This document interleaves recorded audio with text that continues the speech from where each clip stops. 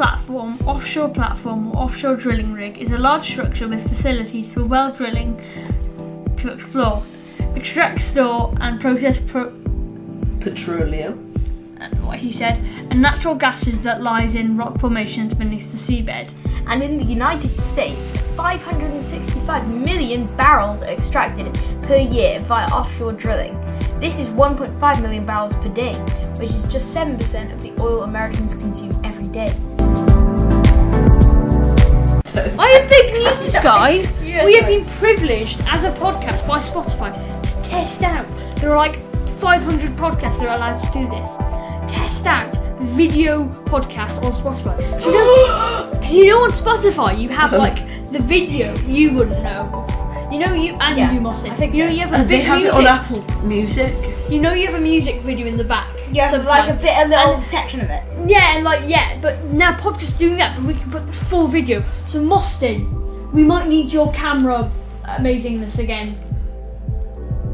You're not completely useless. Yes.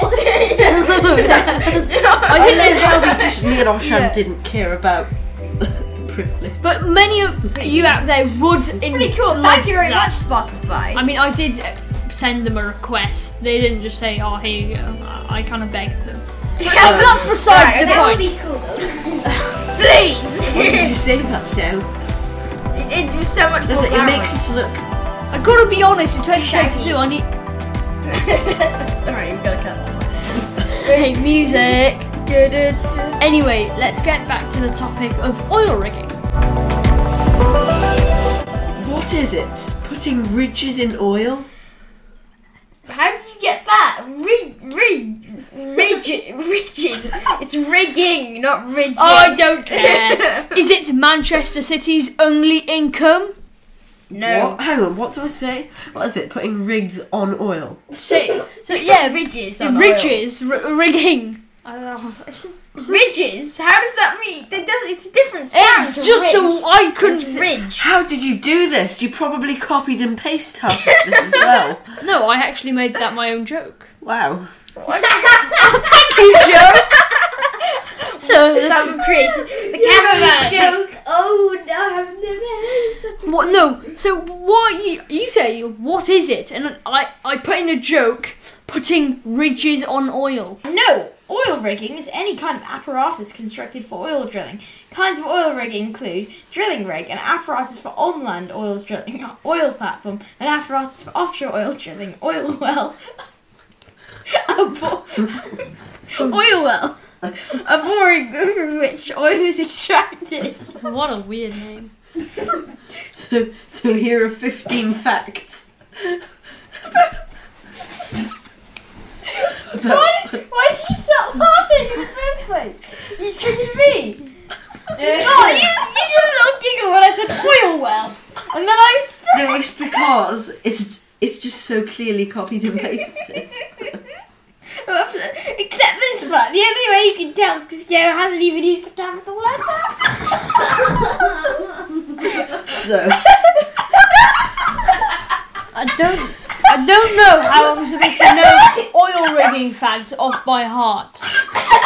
the point is, you research the figures. You don't copy and paste it, but you then make your own sentence The only with lines it. that are yours are the ones with no capital letters. Okay, so here are 15 facts that Joe's copied and pasted about oil rigging.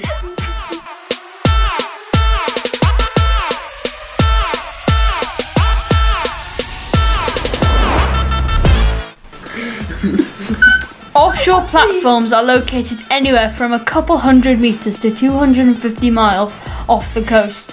Some rigs drill as far down as 2 kilometres beneath the surface. The Gulf of Mexico has nearly 125 oil rigs in operation. The first known offshore drilling happened in Azerbaijan in the 19th century. Sounds like we're laughing at that name now, doesn't it? We're not, we're just laughing at shows. Oil rigs are commonly referred as floating cities since many different people live on them at any given time. It's also fun to note that most offshore oil rigs are taller than the world's biggest skyscrapers. It's been estimated that oil rigs in the Gulf of Mexico directly employ somewhere between 10,000 and 12,500 workers. The total number of directly and indirectly supported jobs by the offshore industry is 62,500, which is 3.3% of the total employment in the state of Louisiana. Why do you have to Shut up. The first modern method of oil rigging, developed by Edwin L. Drake in 1859, is still being used to this day, though the increased demand for petroleum products has required more efficient means of oil production. Yeah. The world has used 800 billion barrels of oil since 1859, and oil drilling quickly became a booming industry. According to the US Department of Energy, new technologies are allowing drillers to reach oil reserves once considered unreachable. Oil wells are used to pump crude petroleum gases and oil from underground sources. Crude oil is a highly vicious. I thought you were better educated than us. Yeah, I'm not sure. Is that how... That's vicious. Why would oil be described as vicious? Highly vicious liquid. And very dark in colour? It's flammable. Oh, right. I thought it was viscous. Highly vicious liquid and very dark in colour. I'll say that again. Oil wells are used to pump crude petroleum gases and oil from the underground sources. Crude oil is a highly vicious liquid and very dark in colour. Okay, offshore oil drilling is very similar to other methods used on land, except crewmen often live aboard these massive drilling ships. Stop looking at me offshore. At depths Shut up! Okay. At depths less than 200 feet, 61 meters, special oil drills called jack-up rigs are used once the depths reach 4,000 feet, 1,220 meters. The rigs are semi-submersible and are anchored to the ocean floor with air-filled legs. Okay, there are even drill ships that dig to the depths of 8,000 feet, 2,440 meters. And what? And use No, that's not correct. Yeah, right, yeah, there we go. 2,002. So I thought it said 24,000. 2,440 meters. And use sophisticated navigational equipment. However, offshore oil drilling has been a plague on the environment over the years. Major oil companies are constantly being accused of spilling oil and toxic chemicals in the water, releasing noxious gases into the atmosphere and endangering wildlife near these drill sites. For example, Chevron has paid nearly $10 million in fines between the years of 1992 and 1997 for numerous violations to the Clean Water Act. There are many different ways of collecting oil from the sea. And for our last facts, rigs are raised and slid into place by a cantilever. This week's debate time question is: should oil rigging still be allowed to happen, and why? Well, I believe that it shouldn't because it's affecting the environment, but we definitely shouldn't do it instantly because it would affect the world's economy, like. So you're suggesting that we phase them out, take little steps. So I think what's the graph? It's like that. I'm not sure how to describe it. It just slowly goes down. Declines, basically. It declines. But what they're saying is what's probably going to happen. It's just going to go bam. Yeah, it's just going to stop. You can't just stop it instantly. Like we said, millions without jobs and. Just random oil rigs in the Transport ocean. will pretty much grind to We a need halt. to replace it with something for the jobs, don't we? We need to something replace it efficient. with wind power. Renewable energy Yeah, jobs. we need to replace it. That's replace why it with renewables. transitioning will be a very hard part of it. But we'll need to lay off. We'll need to say there was. How many oil rigs are there in the world? Yeah. Oil rigs? Yeah. About... there's a lot. He even looked at his sheet copy and pasted facts. No, that's a website. Oh, he doesn't even bother to copy and paste it there. I'm joking. But like, how many oil rigs are there in the world? stuff as well. I thought what triggered us was just the one part that you actually did was the no. And then Okay, the global number of 840. onshore and offshore rigs really the same are thing. 2000 to 2020. Okay. No! It says... Oh yeah. At the end of 2020, there were 843 operational onshore oil rigs compared with 173 offshore. That's So really there are quite a lot- little, like There are a 1,000. lot more than It's not loads. so It's like 1,000. quite a lot on 1,000 is on not a lot. operation. So like, how many are? Like, how many are there operational? 1,000? 800. No, it's 843. 843. It's a check. So I think that we should maybe cut out each year maybe 15% of the current oil rigs. We should shut down 15% of the 834, and then but we would have to replace that with. So say that lost 1,000 jobs. So each government would need to contribute Say shut a down. certain amount. So there's a bit like the Paris Agreement. Each government would have to get together and have an agreement, wouldn't they? It's a bit like doing scattered openings for COVID in a way. Or Yeah. closings rather. Yeah, like, but not really. We'd shut down maybe 90 of them or something. Out of the 834, first year we'd shut down 90-ish. And that maybe that would take out about 10,000 jobs, maybe? 90 oil rigs? Maybe. 90, yeah, probably. 90 oil rigs, 10,000 jobs. Or more, I'd think. Yeah. Probably even 1,000 people on each one. I'm not sure, but quite a lot. And I think that if we lay off like 10,000, 20,000 people from the job, we'd have to replace those jobs. We'd have to build for every oil rig that we lay off. We'd have to build some sort of solar panel manufacturing facilities and stuff, or a wind power plant or something, or some sort of more renewable energy. We'd have to just we'd have to perfectly replace out the jobs. Essentially, we'd have to sort of swap it out, like build 90 renewable Fossil factories fuel for 1,000 people each. companies, it's probably not going to happen, but they could transition to renewable. Yeah, it would even it would still make them money. Maybe less, but you know. End of debate time.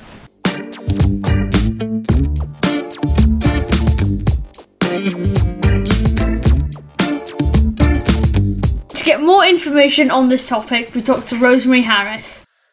So who are you and what do you do? So I'm Rosemary. I'm a campaigner and I work for Platform. Platform is a small arts and activism charity which aims to work with individuals, communities and workers to create new systems that tackle injustice and climate breakdown. So we do that through working with communities and creating sort of small examples of how we think that big systems could work. And then we also challenge kind of large scale ownership of energy in the fossil fuel industry through unions, workers, and through politics. So I specifically work on a project on the North Sea Just Transition for offshore oil and gas workers. So what that means basically is speaking to workers, hearing their concerns about barriers to working in offshore renewable energy, what their workplace issues are and what they think the solutions are so that we can shape that. So why is the transition away from oil and gas important? So at the moment, as a country, we're emitting way over the amount of carbon dioxide that we reasonably can do to stay within our fair share of emissions for the world to stay below 1.5 degrees of warming. Because we're a country with more responsibility for carbon emissions historically, we should also commit to scaling down as quickly as we can, as the impacts of climate breakdown are felt more by people in countries that historically haven't admitted as much. the International Energy Agency last year said that we couldn't open up any more of the North Sea for oil and gas supply and still stay below 1.5. So basically, we need to scale down the extraction of oil and gas in already existing fields in the North Sea, but not open any new ones. And while we do that, we need to scale up renewable energy projects. But that transition is just the environment argument of the transition. And we need to look at it as a just transition away from oil and gas. So in reality, there are a lot of people, particularly in the northeast of Scotland and England, who work in the oil and gas industry, particularly offshore on the rigs. And there are towns and cities where their economies are reliant on oil and gas. So we need a just transition to avoid repeating what happened to the coal miners and mining towns in the 80s, which I know you guys are in Wales, and that impacted Wales a lot. And you can still see the impact in parts of Wales and England today. So that means that, so for the just transition, we need to keep in line with what we need to do to reduce our carbon emissions. But while we do that, we need to make sure that we're looking after people who have jobs that might not exist or that there'll be less of once we've moved away from oil and gas. Because the closure of the coal mines was very sudden and a lot of people lost their jobs, and that's what we want to avoid. Okay, so how do you help people with the transition? So I work specifically with offshore oil and gas workers. So those are the guys out on the oil rigs. And so I'll sort of speak about how we're working with them. So the first thing that we need to do is just engage people with it as an idea. So in 2020, we did a survey which showed that 91% of offshore workers had never even heard of a just transition. So these are some of the people that will be the most impacted by a move away from oil and gas, and they aren't even being brought into the conversation and they don't even know about it. So we believe in the need for a worker-led transition, which means the workers and the most impacted are leading the conversation and shaping what that future looks like for them. And so a big first step for that is just to make sure that people know about it and want to be part of it. So the second thing that we do is we look at the barriers that are preventing people from already moving away from oil and gas. And in our conversations with workers, what we found at the moment is that even though they are quite similar jobs, if a worker wants to go from offshore oil to offshore wind, so working on the rigs to working on the big wind turbines, they have to repeat some really basic training, which they also have to pay for themselves. So they'll spend an average of £1,800 on training per year. And a lot of them can't afford to do that for both wind and oil, so they have to pick one. And at the moment, there are more jobs in oil and gas. So that's where they tend to end up staying. But so to address that idea with the workers, they've backed the idea of an offshore passport, which means that basically those qualifications would work in oil and gas and in wind, and would mean that while we're still waiting for there to be more renewables jobs, they'd be able to work in both and have the skills that they need. And we're kind of pushing that in government at the moment. And then the third thing that we're doing, sort of addressing other working issues that aren't just about the climate. So there are a lot of issues around making sure that there are green jobs that people can have, but we also need those to be good jobs. So at the moment in the energy sector, there are issues with people not being paid very much, with the work being dangerous, with the lack of job security because they're hired on short-term contracts. So they never know where they're next going to be working after a few weeks. And all of those things, we want to make sure that as we move away from oil and gas, those things don't happen again in the wind industry, because people will feel safer and happier if that isn't the conditions that they're working in. But overall, the way that we want to do this is basically just to make sure that the workers are leading the transition rather than the oil and gas industry, who are always motivated by their own profits. So we're trying to create the space and the opportunity for that to happen. Why do we need to get people to transition from oil and gas? So I think that's quite similar to sort of why the transition is important. On a sort of global and a national level, we need people to transition from oil and gas, because if less people are using it, then we have less emissions and there's less demand for it. I think that the big thing about the transition away from oil and gas, though, is that it's something that is difficult for people to do on an individual level unless the government is taking action, because a lot of the things that need to change are big national things around sort of, I mean, I don't know about your houses, but my house is connected up to the gas. So my heating and my hot water, and I cook with gas. And we need to change that for every household. And that's something that the government needs to do. It isn't something that people can do themselves very easily. So what's one thing about you that most people familiar with you, with your work, wouldn't know? Oh, one thing about me, to do with my work, or just a random fact? To do with your work. What might they not know? Oh, I talk so much, they probably know a lot of things about me. They might not know that. You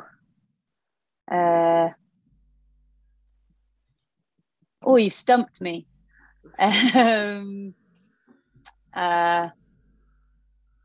So they might not know that before I worked in, so I now work mainly on the political side of this kind of work, and do it working with people and with politicians. But when I was at university and a little bit afterwards, I was actually doing biology, and I worked in the conservation side of this kind of work, and lived out in South America doing some conservation work. What kind of stuff were you conservating? So I worked in what's called a cloud forest, which is like a rainforest but in the mountains. And I was doing a survey to look at, it's one of the most biodiverse places in the world, for plants and birds. And so I was doing a survey of different kinds of plants that they have there and how they respond. So there's different ways that people will deforest areas. So sometimes they'll just cut them down. Sometimes they'll burn them down. And so I was looking at how that impacts what different plants grow back there.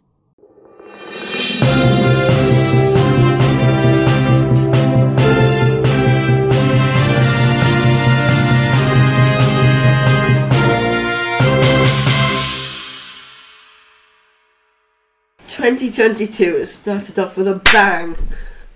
You could say this has not aged well. There was a volcanic eruption in Tonga, I think the day after we recorded this, so oops. Literally. The tallest Galapagos volcano erupts, spewing lava and ash. Yay.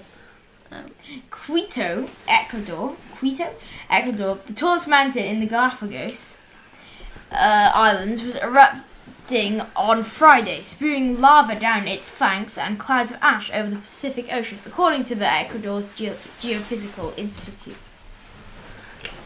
A gas cloud and ash from Wolf Volcano rose to 3,793 metres, 12,444 feet above sea level, following the eruption that began shortly before midnight Wednesday local time, the Institute said.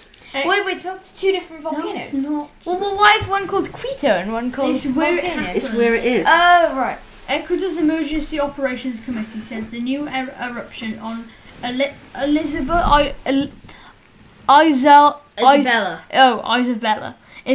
Island, the largest in the Galapagos chain, didn't represent a risk to humans or to native local species. Populated areas are located on the opposite side of the island. Next, the last 7 years have been the hottest on record, 2021 data shows. With the first analysis of global temperature in 2021 showing it was 1.2 degrees above pre-industrial levels. The assessment of the year by the European Climate Agency Climate agents.